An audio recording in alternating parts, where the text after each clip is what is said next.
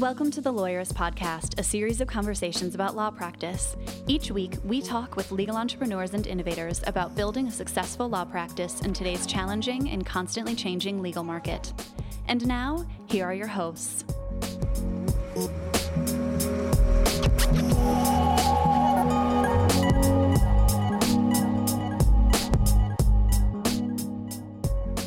Hi, I'm Sam Glover. It's just me this week, and this is episode 192 of the Lawyerist Podcast, part of the Legal Talk Network. Today we're talking with Annie Duke about how to make decisions in business and in your cases, and competitive poker.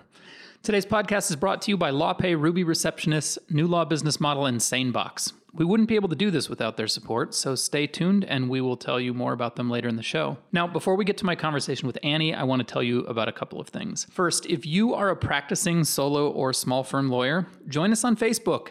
You'll need to sign up for an insider account on lawyerist.com, which is free, and then you can join our Facebook group. Just wait for the link in your email or search for Lawyerist Insiders on Facebook. There are a couple of questions because the group is only for practicing solo and small firm lawyers. We don't allow vendors or promotion in there. One of the reasons to join is for the Monday morning meeting. For a few weeks now, I've been hosting a short Facebook Live video chat where I answer questions and share what's new and upcoming on Lawyerist. It's fun, and you can only tune in within the Lawyerist Insiders Facebook group. We also just started a business book club, and you're not too late to jump into this month's book, which is Annie Duke's book, Thinking in Bets. We're reading the book together, and we'll get together for a video chat to discuss the book towards the end of the month.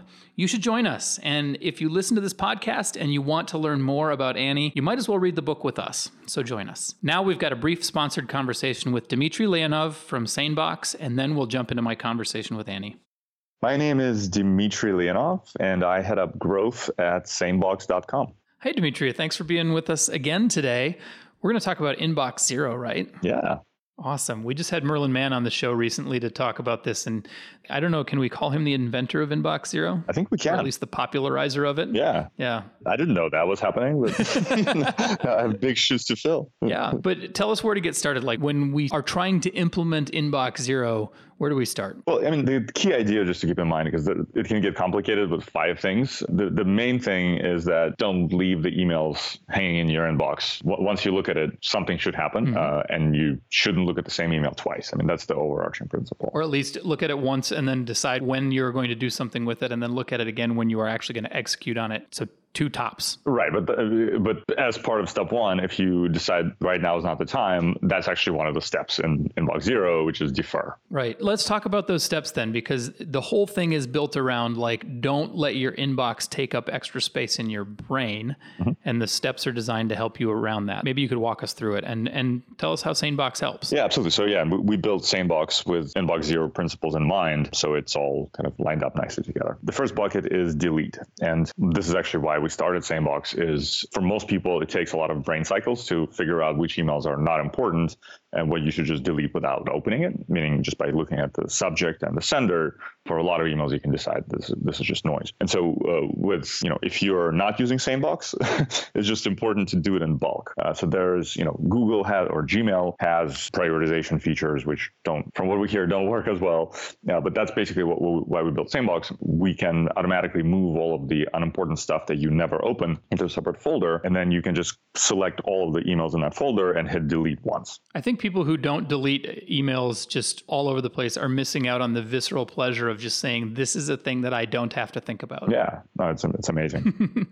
And then, we also built a feature that's called Sane Black Hole, where you drag an email into the black hole folder, and then all future emails from that sender will go straight to trash. So it's like unsubscribing, but just faster and easier. Like it. Okay, that's deleting. What's next? The next one is delegate, and that basically just means forward. So if there's somebody on your team or, that doesn't come up as often, but if there's somebody else that should be dealing with the email, just hit forward. And again, the key is don't think about it longer than you have to.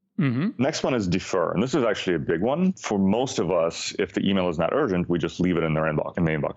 Some people create a folder called defer. And that's Merlin Mann's best practice, create a defer folder and move those emails there. Problem is you still have to manually go through that folder and look at when you want to, every time it forces your brain to think about when is this timely. So again, we built a feature for that called snooze. So you can create a folder called tomorrow, create a folder called next week, or you can customize basically any time frames you can think of. Folders. and it pops back into your inbox at the time that you specified. So it's cool. Super useful. The fourth step is respond. So just the idea is that if a reply takes less than 2 minutes, just hit reply and deal with it right now. And then last of all? The last of all is do. And so the do bucket is stuff that takes longer than 2 minutes to work on. So I used to leave those emails in my inbox. What I've since then came up with is a better way of doing it. So if you're using a to-do list or some kind of service for your action items, it's especially easy if you're using Gmail or a webmail. You can just grab a link to that email, paste it into your to-do application, and then just archive the email so that your inbox, the idea is to keep your inbox as light as possible. So your inbox is only meant for things that you haven't processed yet. And once you've prioritized it on your to-do list, now you've processed it. Now you're done with your email and you can go to your actual to-do items. I was telling you beforehand, before we started recording, but I sort of conflate respond and do. And I'm wondering am I wrong to do so, or is there a useful function in keeping those things separate? I mean, I think it's useful to keep them separate because the way that kind of my learning over the years to take those emails that are an actual project, right? Like to take you some time to think about and work on and moving them out of your inbox and into your actual task management system. That's one of the reasons to keep it separate, at least in your mind. Yeah. If folks are interested in learning more about SaneBox, about Inbox Zero, you can visit sanebox.com/lawyerist to learn more. Dimitri, thanks for being with us today and talking through Inbox Zero and how to get started. Thanks for having me.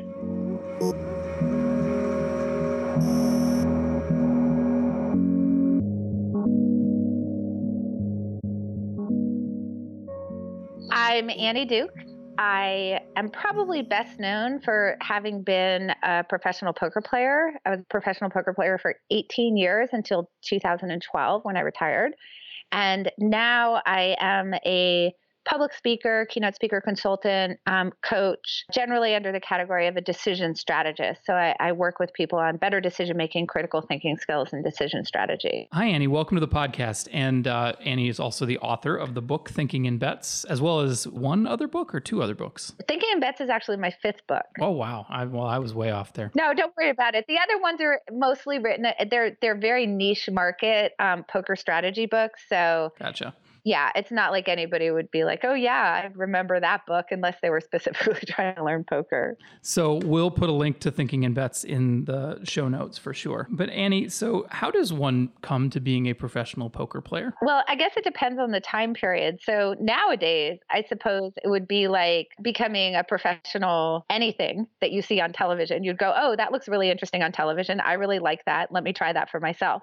That is not the way that I became a professional poker player, because at the time that I started playing, let's say I became pro in 94, it wasn't all over ESPN every second of the day. When did the World Series of Poker start to become a TV thing? So they actually, ESPN aired the main event of the World Series of Poker, I think every year, but nobody watched it because they didn't have the technology to be able to show somebody's hole cards yet.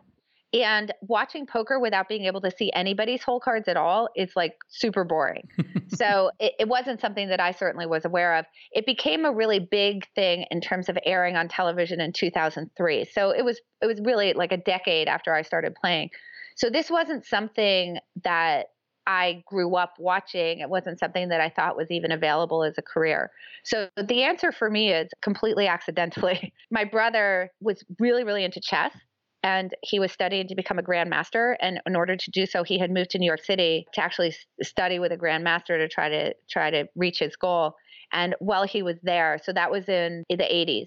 And while he was there, he just started playing poker and he got really interested in poker. And so all the time that I was in college and then subsequently in graduate school, my brother was actually a professional poker player. So that was how I got introduced to it. Otherwise, I can't imagine that I would have ever ended up in that place. So it was complete luck. So when you're becoming a professional poker player at that point, is it smoky back rooms and things, or is it moving to Las Vegas, or how do you do that? Well, it was a little bit of a combination of those things, all of which involved a lot of smoke. Yeah. So at that time, you could completely smoke at any table that you were playing at. So I was around a lot of cigarettes. But so when I first started playing, I started playing in Montana. I at the end of graduate school, I had gotten sick. I had a stomach issue that actually landed me in the hospital for 2 weeks, and then I needed to recover. That's actually the main reason why I didn't end up in academics, because otherwise I would have just continued straight down that path. So when I was recuperating, I was living in Montana, where my then husband had a house. And so we just moved there so I could get better.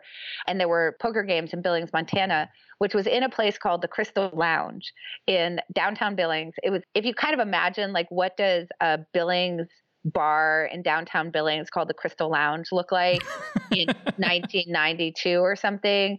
Just make it like about 20% worse than what's ever in your head. I've got like Roadhouse in my head. Is it similar, like kind of Roadhouse-y? It was no, like it was a small little bar, very smoky. Like there were video poker machines there, so there were a lot of people like pulling handles, but it was not any of the other things that a bar can be, like a place to pick people up or a place to socialize. It was a place where people just went to drink. Gotcha. And yeah. And then in the basement, if you went down the steps in the basement, eventually they like bought the place next door and moved the game up there. But for a few years, if you went down the stairs into the basement, like no windows, no ventilation system, they had 2 poker games down there, one that was sort of on the smaller side and one that was on the medium side. And I was playing in the medium sized game, and it was like all like ranchers, like retirees, I mean, there weren't, I don't think I really ever saw another woman except maybe once or twice. And I was a good probably 40 years below the average age of the person who was playing in the game, I'm going to guess. And it was just, it's like indoor outdoor carpet that like hadn't been cleaned and acoustic ceiling, but like it was, and then you'd go up and it would just be these sad people at the bar drinking. It was quite something. Eventually I moved to Las Vegas and played in the casinos there. Still just as smoky, but there was more light anyway. So I'm wondering, like, what makes someone good at poker? What does it take to make money as opposed to just sitting there and losing it? Well, I think that there are different paths to becoming a great poker player. I think that there are some people who have an approach which is just really good instincts to a particular form of the game. So I would put like Phil Hellmuth, who's got 15 World Series of Poker bracelets in that category. He's just a really good instinctive player. I mean, we should probably say at this point too, you have your own World Series of Poker bracelets. So I do, but I'm not as good as Phil Hellmuth. I mean, okay. I mean, it's not that he doesn't know the math. He certainly does. He does understand what the sort of, the mechanics and the basics and the math of the game are, but he's someone who really approaches it from this, like, I'm going to play the player, right? Like I'm going to think about the player I'm against, and I'm going to figure out how they're viewing me. And I'm going to do this kind of all on the fly. Get inside their head kind of a thing. Yeah, exactly. That's his whole goal, is like to get inside of somebody's head. And then there's other people who take a much more mathematical approach. Like if you imagine somebody coming out of MIT who is trying to become a poker player, there's a lot of people like that who really understand the game theory. They understand the mathematics. They're actually running simulations after they play of hands they played to try to kind of figure out what the best solution for the hand was to help their decision making going forward. So they're doing lots and lots and lots of analytics. So you can kind of think about it as like they're the people who are like kind of the old school scouts, right? If we think about like baseball. And then there's the people who are taking like the real Moneyball approach to the game. And I think that both of them can succeed. I also think that both of them can fail for similar reasons. Like when you get too caught up in the approach that you're taking, I think that you can lose some flexibility. So I think the people who are kind of merging those two things are probably the ones who have the most endurance in general and tend to be the most successful. And what made you a good poker player? Well, so the interesting thing about the game is that it's like, I don't think that I was ever really great at the game, because the game is like really, really hard to solve. I think that I did a good job of a few things. I think that I was pretty good at figuring out the ways that people were viewing me that I could then use to sort of beat them at that, right? So I think that I was pretty good at that. I also think that I was pretty able to not have my play, the quality of my play, swing around too much depending on whether I was winning or losing. And that's actually a much more important skill than you might imagine. So when people are losing, their play really, really, really goes downhill. So there's a lot of people who like on their best day are playing like incredibly brilliant poker, but they get so emotional at what's sort of happening at the table that all of a sudden they go from like an A game to a D game, and they're spending so much time playing their D game because of their emotions that they actually don't end up winning overall, even though their fundamentals are really good. And I think I was pretty good at sort of, I was always sort of playing my game. I had some variation, but I think not as much as others. And then I think also one of the things that was a strength for me was I was pretty open-minded. I was trying to hear what other people were doing and saying and thinking and figure out how to incorporate that into my game. And one of the things was that I started teaching poker partly because I liked it and I liked teaching from when I was in graduate school, but also because it really forced me to have a clarity about my own game that I found very helpful. So I think that it was that idea of being open-minded to my own ability to be able to explain the things that I was thinking about and what I was trying to do, and really saying like, if I can't explain this to the seminar that I'm teaching, then I'm not allowed to just say like, this is the way you're supposed to do it. Trust me. Right. I have to go back and relook at the way that I'm thinking about it. And through that process, I think my game changed a lot, but I had to be open-minded to being willing to change. And I think that was also one of my strengths. So if listeners aren't already getting the idea, we're going to pivot this and talk about cognitive science and decision making. But now that we've talked some about how you came to poker, where does that background come from? How do you pivot yourself from being a professional poker player to teaching people how to make better decisions? I love that question because the answer is there was no pivot. So let me explain. I think that there was some point at which I thought I was pivoting. And then as I got deeper into it, I realized there hadn't been a pivot. So that was an interesting journey of mine that I'd love to sort of relay. So yeah. I started off my life as an academic. I went to Columbia undergrad. And while I was at Columbia, I double majored in English and psychology. And during the whole 4 years I was there, I was the research assistant to somebody in the psychology department whose name was Barbara Landau. Lovely. She's now at Johns Hopkins. And so I was really, during my undergraduate years, being trained as a scientist. And she encouraged me to go on to graduate school. And particularly encouraged me to go study with her mentors, with her advisors, Lila and Henry Gleitman. And they were at the University of Pennsylvania. So luckily I got in and I came to study with Lila and Henry. And I was at Penn for 5 years. And I really was going to become a psychologist, an experimental psychologist, meaning not somebody who you sit on the couch and talk to, but someone who's doing experiments in my case, I was particularly looking at learning and how you learn in noisy environments, in particular, how children learn their first language. But in doing so, obviously, I had to sort of understand all of this interaction of how do we process information? How do we think about thinking? How do we think about learning? Work in decision science and classical conditioning and perception, everything from like, why do we see color? You know, how do we hear sound? Why do we taste? This is all in that area of what I was studying.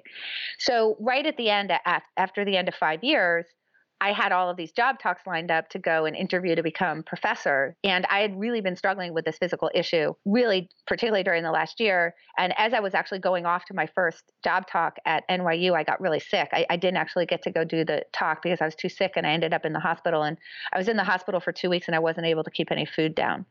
So from there, obviously, I had to recover, which meant I had to take the year off.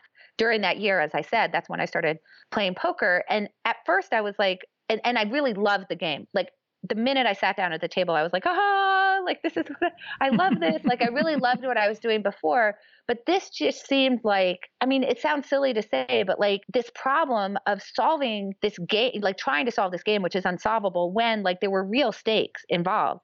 And you were looking around at what other people's patterns were and how they were making decisions and how they were viewing you and trying to come up with counter strategies. And how do I think about how they're thinking about me and what do they think about how I'm thinking about them? And how does that change things? And I just really loved it. And so I ended up taking time off from graduate school. That time off ended up being 18 years before whatever, like things happen. But I thought, now I'm doing something different. And then what happened was in 2002, I got asked by a group of a hedge fund that was doing a retreat for its options traders to come and speak to them about risk and how you might manage risk and how poker might inform thinking about risk. And not that I hadn't seen the relationship between what I was doing in graduate school and poker before, but this was the first time that it really hit me as I was trying to communicate this to a group of people, how much I hadn't pivoted at all. Because what I realized was the problems that I was dealing with in poker, which is this very noisy environment where you get an outcome, right? You win or lose the hand, and your job as a player is to try to figure out why. Why did that happen? And the issue is it's not really tightly connected. It's not like chess. If I lose a game of chess to you, I know why. I didn't play as well as you did. And the reason that I know that is because in chess, you don't have a lot of luck involved and you don't have a lot of hidden information involved. I can see your whole position. And so any move that you might be able to make, I can see it. Mm-hmm. It's the set of possibilities. And nobody's You're not having to account dice for whole cards and things like that. No. But in poker, there's hidden information. I can't see the whole cards and I can't control the deal of the cards. Mm-hmm. And so what that means is that in poker, on any given hand that I play, I could have the mathematically best hand. I could out-decide you. I could think about the hand better than you did. And yet I could still lose because of the turn of a card. I could play a hand quite poorly and I could still win. So, I can win because I have the best hand and I play it well. I could win because I have the worst hand and I play it poorly. I could lose because I have the best hand and I play it well and luck intervenes. I could lose because I have a bad hand and I play it poorly. And none of that is really known to me because I can't see your whole card. So I don't really get a definitive answer at the end of the hand. And I'm trying to sort of figure out from this mush of outcomes that come my way, well, okay, so how do I take that result and try to figure out, like, what can I learn from this? What was due to luck? What was due to skill? What was a reasonable thing for me to think about your hand, even if it turned out that you had a different hand? All of these kinds of questions is really hard. So it's a very noisy environment where outcomes and decisions aren't very tightly linked. And that's exactly the kind of stuff that I was studying in when I was in graduate school, was how do you learn under these circumstances in real life when you're dealing with correlations that aren't perfect, so that it's very hard to work backwards from the things that are happening in your life. So when I gave that talk, I said, oh, wait a minute. I didn't actually exit out of what I was doing before at all. I just sort of landed in a different laboratory to study it. And this laboratory is actually really, really rich in understanding under real circumstances where there are real stakes involved, where people really have skin in this game. Where does decision-making go wrong? Where does it go right? What are the things that go wrong? What are the ways in which the elite players in the world actually figured out ways to solve for kind of the deficits in the way that our brains naturally process information that can lead us astray? And that was like a really exciting moment for me in 2002. And from that point on, I started really developing this convergence of the two things that really ended up actually, as this book that I wrote. Mm-hmm. So we need to take a quick break to hear from our sponsors. And when we come back, I want to talk more about that. And maybe we'll cover some of the top 3 or 4 decision-making traps that people fall into. So we'll be right back. Support for today's episode comes from Ruby Receptionists, dedicated to helping you grow your practice one happy caller at a time. From their offices in Portland, Oregon, Ruby's live virtual receptionists work in tandem with their innovative technology to answer your calls live with your custom greeting, transfer calls through to you when and where you want, collect new client intake and messages, make follow-up calls, and more. Delighting your callers in English and Spanish just like an in-house receptionist at a fraction of the cost. They integrate with Clio, Rocket Matter, and Lexicata, as well as the contacts and calendar on your cell phone to easily integrate into your workflow. Ruby can host your local phone number or provide you with one, giving you the opportunity to make dual use of your phone. Call clients using your office or personal number as you please via the Ruby mobile app. For over 15 years, thousands of attorneys have been turning rings into relationships with Ruby receptionists. To learn more, call 844-715-7829 or visit callruby.com/lawyerist2018. If you're not 100% happy with your law practice right now, chances are you want more. More income from your practice, more fulfillment from your work, and more freedom to enjoy your life. There's a new law business model that is allowing passionate attorneys to reclaim their lives and love practicing law again. Alexis Neely has been training lawyers for over a decade on the new law business model she created to build her own $1 million law practice. And now, the lawyers she has trained in that new law business model have their own high 6- and 7-figure law practices, all without sacrificing time with their families, and only working with clients they love to serve. It is possible to experience the exhilaration of a thriving law practice, do the most meaningful legal work, have a real impact in your clients' lives, and have complete control over your schedule. Discover this new law business model now by watching the free video workshop series at newlawbusinessmodel.com/lawyerist. Did you know that attorneys who accept online payments get paid 39% faster on average than those who use traditional payment methods? With LawPay, the only payment solution offered through the ABA Advantage program, You can easily accept client payments online, via email, or in person. No equipment needed. Visit lawpay.com/lawyerist to sign up and get your first 3 months free. Trust the only payment solution developed for attorneys and recommended by 48 state bars. LawPay. Okay, we're back. So, Annie, it sounds like when people describe, say, Jeff Bezos, the CEO of Amazon, as playing chess while everyone else is playing checkers, you would say that he's playing something more like poker. Yes, I would say that he actually, Jeff Bezos is attributed with saying, I assume he actually said it, that his goal is to get to 70% on a decision and then he'll make it because speed is important. Mm-hmm. And that's actually not a chess way of thinking. That's a poker way of thinking. Yeah. So I'm pretty sure that he is. So yeah, when people say, oh, he's playing 3-dimensional chess, I'm like, no, he really, what they're saying is that he's playing poker and he's playing it really well. I mean, Jeff Bezos really understands uncertainty and that you can't control the outcomes that you have. What you can do is really think about what are the set of the ways that things can possibly go, try to get some idea of what the probabilities of those things are, and then make sure that you're prepared for each of those outcomes so that you're nimble. And I would say that that describes what Jeff Bezos has done pretty well. So help us figure out, like, when we're approaching a problem, whether it's, a negotiation in a case or let's say it's valuing a case or valuing a business decision that we might want to make, what are some of the traps that people fall into when they're making those decisions? So one of the biggest traps that people have to watch out for is something called motivated reasoning. So this is when we're trying to reason through a problem, but what we're really doing is trying to reason to a conclusion that we'd like to get to. Mm-hmm. So as an example, if we're thinking about what the right trial strategy is and we have an opinion about it, we'll tend to take the information that's available to us and use it to argue toward the opinion that we already have, to support the opinion that we already have, as opposed to actually be open-minded to other points of view and other strategies. Is that really related to things like confirmation bias, where I took the case, I'm investing in the case, so I'm going to make it valuable? Or because it feels like that's kind of the same sort of a thing where I'm going to be, or I've committed to this thing, I've invested money in it, and so it better be valuable, so I'm going to come up with a reasoning of why it's going to be. Yeah, so the answer is yes, and confirmation bias is a necessary component of motivated reasoning. So basically the two things that are going on in motivated reasoning is confirmation bias, which is noticing stuff that agrees with me, and I tend to ignore things that don't agree with me. So I'm not really taking all the facts at hand equally, right? I'm sort of paying attention to the things that argue my side or support what I'm thinking about, and I ignore the other stuff. So that's confirmation bias. We notice information that agrees with us more.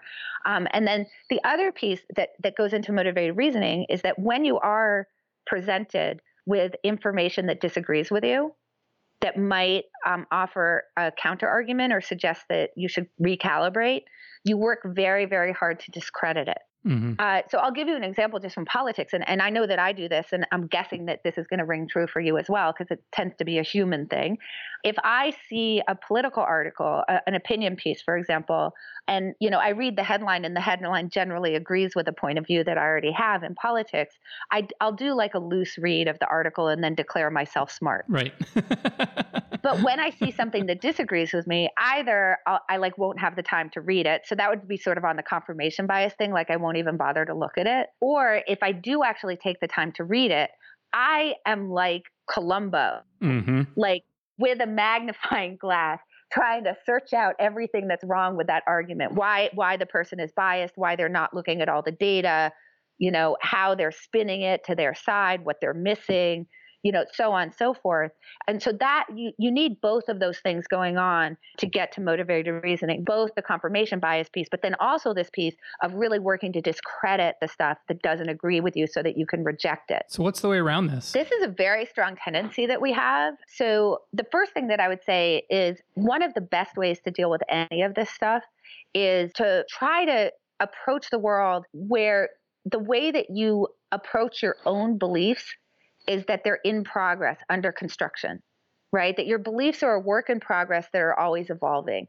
And in the moment, I think if we take any slice of time, we view our beliefs as very crystallized.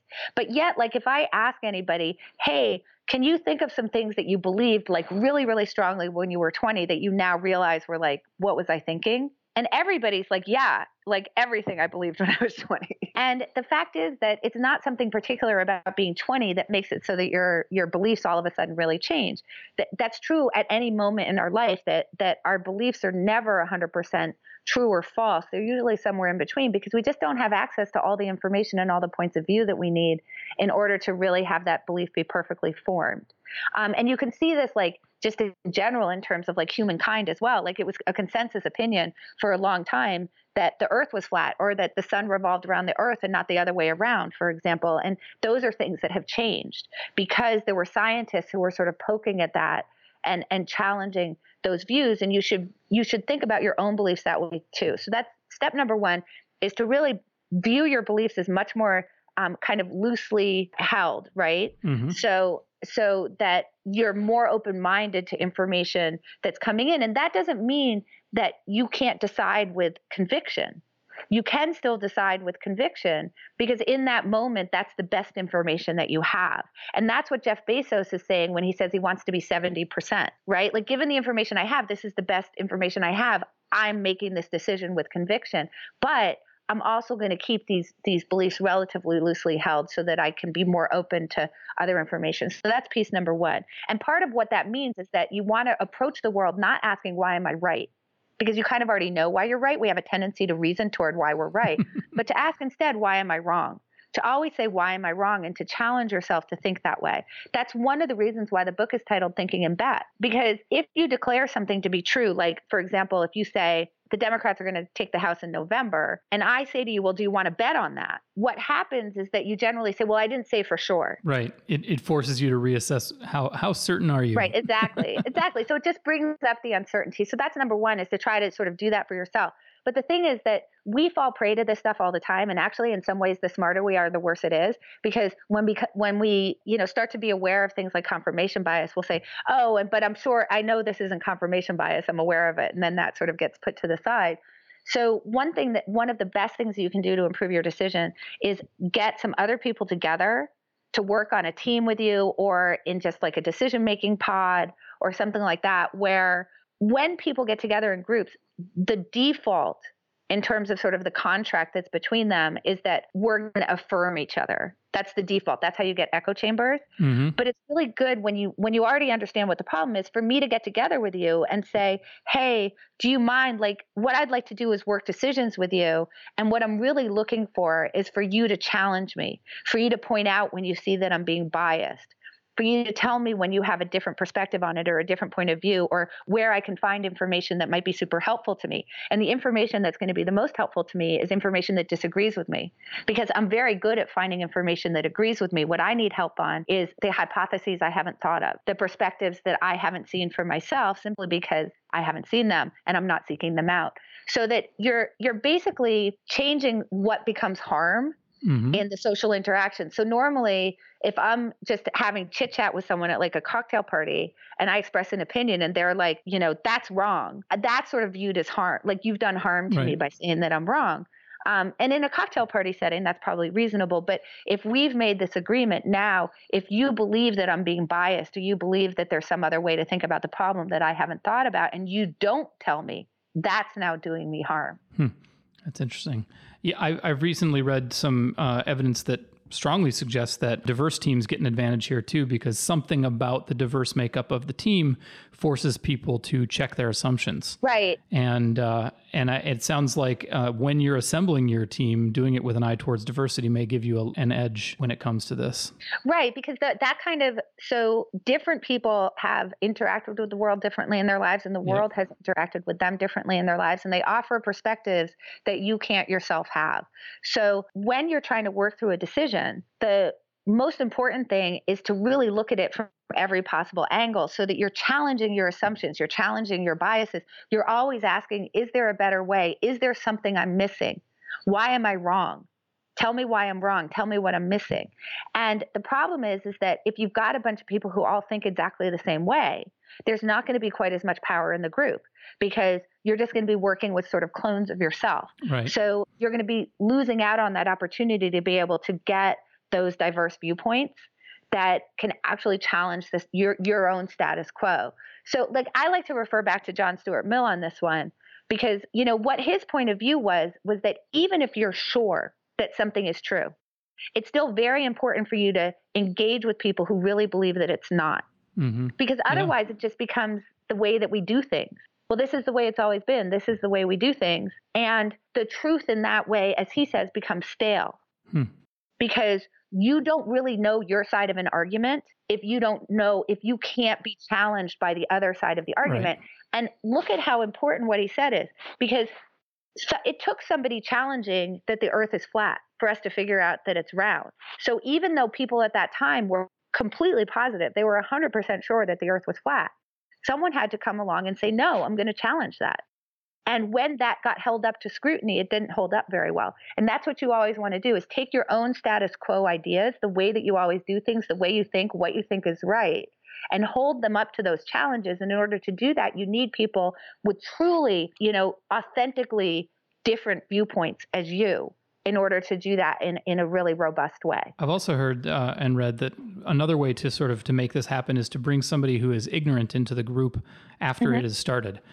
So they are going to ask the dumb questions that you are then forced to explain. And in explaining it, you sort of, I think you sort of check your assumptions. So if somebody walks in and nobody has told them that the earth is flat, they may wonder why you're thinking that.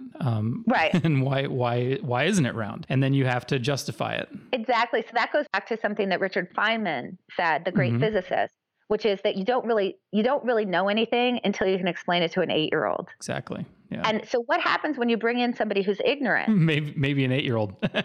Right. Maybe an 8-year-old is, first of all, you have to explain it at its most basic level. They're going to ask you those really basic questions that are going to challenge you. But here, I think, is the really important piece of it, is that in order to actually explain it to them, you have to de-jargonize. And one of the ways that I think that particularly intelligent people who are verbally adept get away with arguing to their conclusion is with jargon, because jargon makes us all sound smart. Someone's listening to somebody with a lot of jargon and they're just like, oh, they must know what they mean because that's really slick, right? Right. So when you have to explain it to an 8-year-old or someone you've brought in the room who has no idea what's going on, you have to lose the jargon. And that forces you to actually examine what you know without relying on these, just vocabulary words that sort of can lose their meaning and make it so that the argument really loses its robustness. So we kind of jumped ahead by talking about some of your solutions to many of the traps, but maybe you could identify a few of the other decision-making traps for us.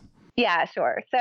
So motivated reasoning is definitely like number one. Yeah. Number two, biggest trap for me would be resulting. So here's what resulting is. It's basically that problem that we talked about in the beginning, the difference between poker and chess. So remember in chess, I said, if I lose a game to you, we know why. I didn't play as well as you did. So in that particular case, we can look at the quality of the outcome. In this case, for me, poor, for you, good. And I can derive something about the quality of my decision making and be pretty good at it. So there's a really, really tight connection in chess between the quality of an outcome and the quality of decision. That connection does not exist in poker. The quality of the outcome does not tell you very much about the quality of decision, at least certainly not on a given try.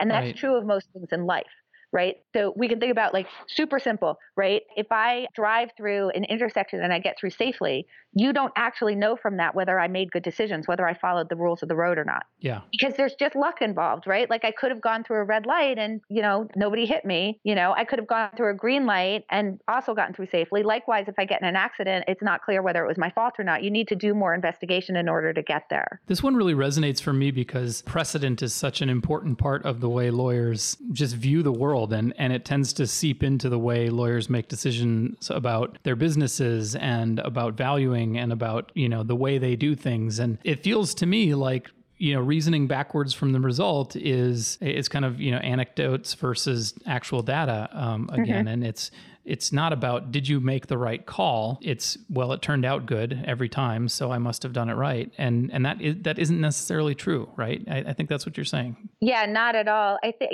what I like to say is we should spend less time patting ourselves on the back for the good stuff that happens, but also less time with self-recrimination for the bad stuff that happens. So I've been thinking about this a lot recently, actually, about the way that we treat the good and bad results, and when do we actually go in and dig in and try to figure out, like, oh, was there something wrong with our decisions? And what we tend to do, if we're really trying to learn, is the tendency is when we have some kind of unexpectedly bad outcome, everybody's going in and doing the postmortem, right? Like, we're going to go in, we're going to try to figure it out. And, people are trying to figure out who to blame, which is kind of a silly thing to do anyway. Right. And, but that's what's causing them to dig into the process. And then when they're digging in, they're only ever asking one question, which is, how could this not have happened? Right. How could we not have lost in this way? And there's two problems with that. One is that you miss the opportunity to just become a better predictor of what an outcome is going to look like by not looking at unexpected wins also. So what happens when you have an unexpected win? You just pat yourself on the back and walk on, right? You don't look in and say, was I actually off in my forecast? Like, was that actually an easier win than I was predicting? Because that's really important for being able to refine your strategy going forward, right? Like, you could think about it in real estate. If I am investing in a house and an appraisal comes in much lower than I expect, that's a problem. I should go in and try to figure that out and figure out, was that just in the set and it was just part of the variation, or did I miss something in my model of the way that I'm modeling the value of the house? But also, if it comes in unexpectedly high, I should do the exact same process.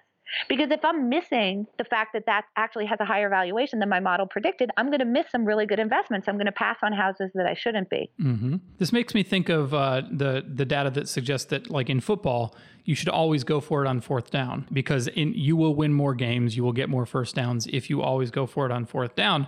And of course, every coach knows that that's the wrong decision because they will get fired if they fail. That's right. But it is the correct decision that nobody makes because they're so focused on the results and the responsibility or the punishment for the result. Right, because nobody's paying any attention on the unexpected win side. They're just looking at the downside. So everybody's afraid of the downside.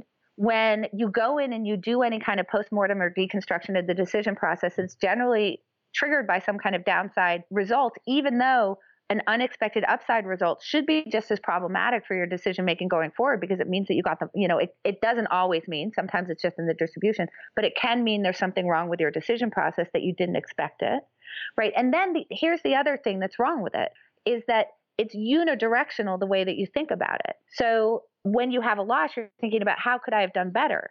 But the fact is, sometimes you should have done worse. Sometimes I win and I should have actually lost. Here's a simple example. If I run a red light and I get through that light okay, I should have actually done worse than I did, right? So it's not like, ooh, look at me, I'm so great at going through red light. It's, oh gosh, I should have actually done worse. So that should change my behavior. So you can think about this, for example, like in investing, right? Like, sometimes you win really big and it's unexpected. And then when you look at it and you go back and look at the decision process, you realize that you actually had way too big amount of money invested in that, whatever that instrument is or whatever that position was. And it turned out that you should have actually lost less because you should have never had that much money in that investment in the first place. You should have never bet that much in that investment. So you can have situations like that as well. Like, you could have a situation if you're a trial lawyer where you end up really winning really big at trial, but there's information that reveals itself during trial that makes you realize that it was actually much dicier than you thought, and the settlement offer that you received earlier would have been better to take, right? Likewise, you might take a settlement offer because you're just trying to lock the win in, where after really looking at it and digging down into the decision process, it actually turns out that you should have taken the chance and gone to trial because you would have, won a lot more. So it can work in both directions, but if you're not willing to look at both directions, you're going to miss a whole lot. So we've talked about motivated reasoning and resulting. Maybe you can give us one more trap and then we'll make everybody go read the book to get the rest of them. Yeah. So the last trap that I'll talk about is that we tend to really discount our future self in favor of what's happening in the moment. So what happens is that we tend to get sort of dragged down into the gravity well of what's happening right now. And it's very hard for us to see out of that into kind of like, how is this really going to look in terms of how is this going to affect some future version of myself? How is some future version of myself going to feel about this? So we end up making a lot of decisions in order to sort of make ourselves feel better in the moment without thinking about how that might affect us in the future. So we can think about that, for example, actually, in terms of the normal social interaction that we have. Like if I asked somebody in the abstract, if you were talking to somebody and you knew for a fact that they had some really crucial piece of information that would make it so that some idea that you had was absurd, would you want them to tell you that? And I think that most people would say, yeah, of course. Like if I'm not sure about that. Have you heard about this study where they gave a whole bunch of people STD tests and then asked them if they wanted to know the results, and like 80% of the people said no, they didn't want to know. Well, yes, that's true. That's true. But thinking people, yes. Yes. I mean, I think most people in the abstract. Yes. In the abstract would like to know. So they haven't. Actually, I think that if you said to them, like, I'm going to give you a test, would you like to know the results? I think most of them probably would have said yes in advance. Mm-hmm. But once they've actually taken the test, they don't want to know. So that's actually a pretty good example of this. So it's like, if I'm wrong about something, if I believe the earth is flat and you happen to know it's round, I probably would like you to tell me. But when it gets down into the moment of it, it feels so bad. You feel attacked. You become defensive. You don't feel good that you can't even hear it. So even though we kind of know, like, hey, future Annie would really like to have that correction, in the moment, I don't want to hear it. So this is actually a really big problem. It's called delay discounting or temporal discounting. I think that people might be familiar with it from like these studies where they say to people, do you want $100 today or $120 in a year? And people are like, no, I want $100 today. And this works not just in terms of like monetary exchanges, but also in terms of our own learning. We'll give up a lot of learning opportunities in the moment just to not feel like we were wrong. And it actually makes it so that we're not able to learn from the things that are happening to us very well. So, I think that that's one of the biggest problems. So do we kind of imagine ourselves, our future selves, and try to approach the negotiation or the decision from the future self instead of our present self? Yeah. So there's basically two ways you can do it. In the moment of the decision, it's really good to imagine how you'll feel about it in a year. Or imagine if it had happened a year ago, how you would feel about it. It's a way to get sort of some mental time and space away from it. So like one of the examples that I give in the book is if you're on the side of a road and you don't have cell service and it's freezing cold and raining and you get a flat tire and you don't have a jack, you feel like it's literally like the worst thing that's ever happened to you in your life. And I can't believe I'm so unlucky. And this is just the most horrible thing that's ever happened to a human being.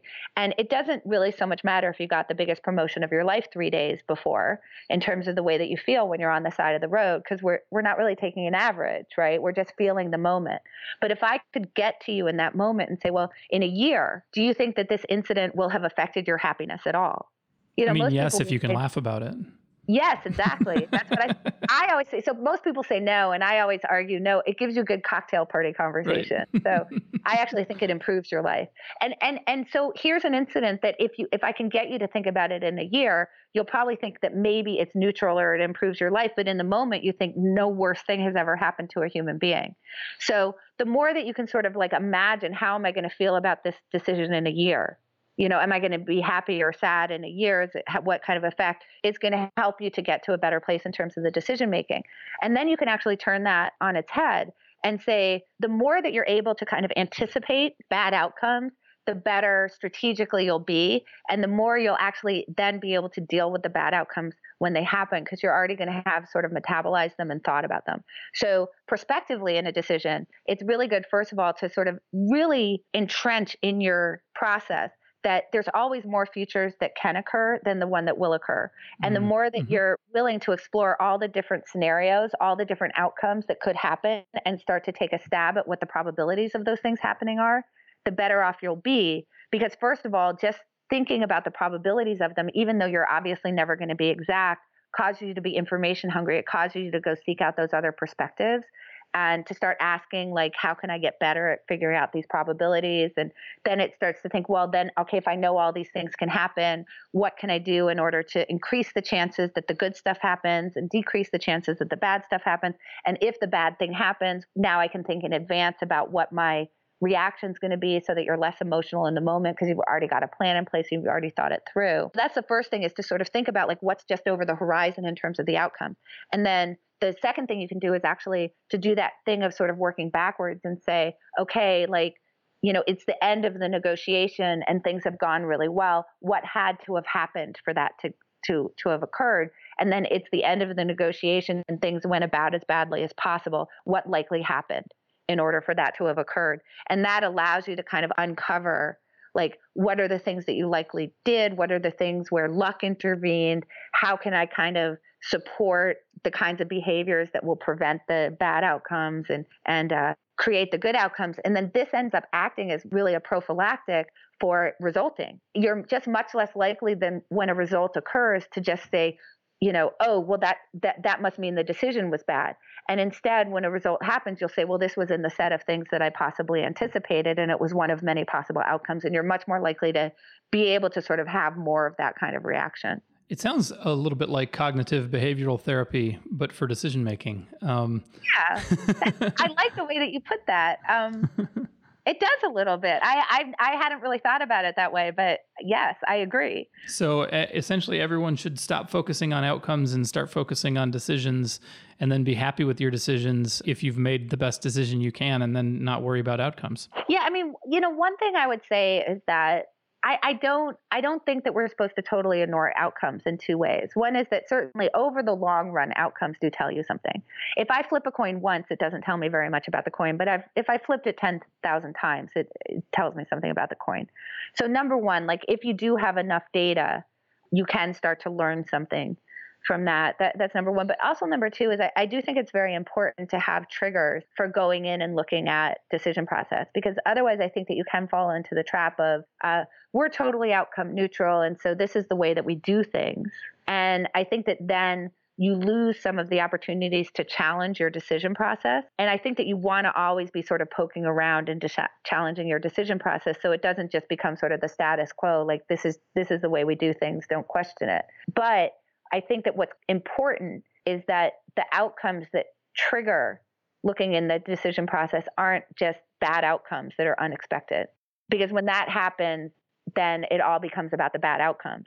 I think it's important that you have sort of the full range. When you have really unexpectedly good outcomes, that makes you go in and look at your process as well, so that you get kind of neutral in terms of outcome quality. And it's more about your forecasting being off, which is actually much more related to the decision process than the quality of a single outcome. So if listeners want to hear more about how to make good decisions and how to think about risk and the future and all of these issues, check out Annie's book, Thinking in Bets. The link is in the show notes. Annie, we actually gave out copies of Thinking in Bets at our last conference. Oh, thank you. It's and we've gotten good feedback on it. So thanks for being on the podcast. I really appreciate it. All right. Thank you.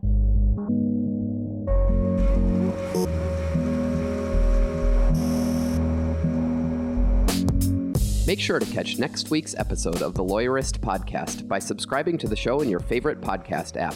And please leave a rating to help other people find our show. You can find the notes for today's episode on lawyerist.com/podcast. The Lawyerist Podcast is produced with help from Lindsay Calhoun and edited by Paul Fisher. The views expressed by the participants are their own and are not endorsed by Legal Talk Network. Nothing said in this podcast is legal advice for you.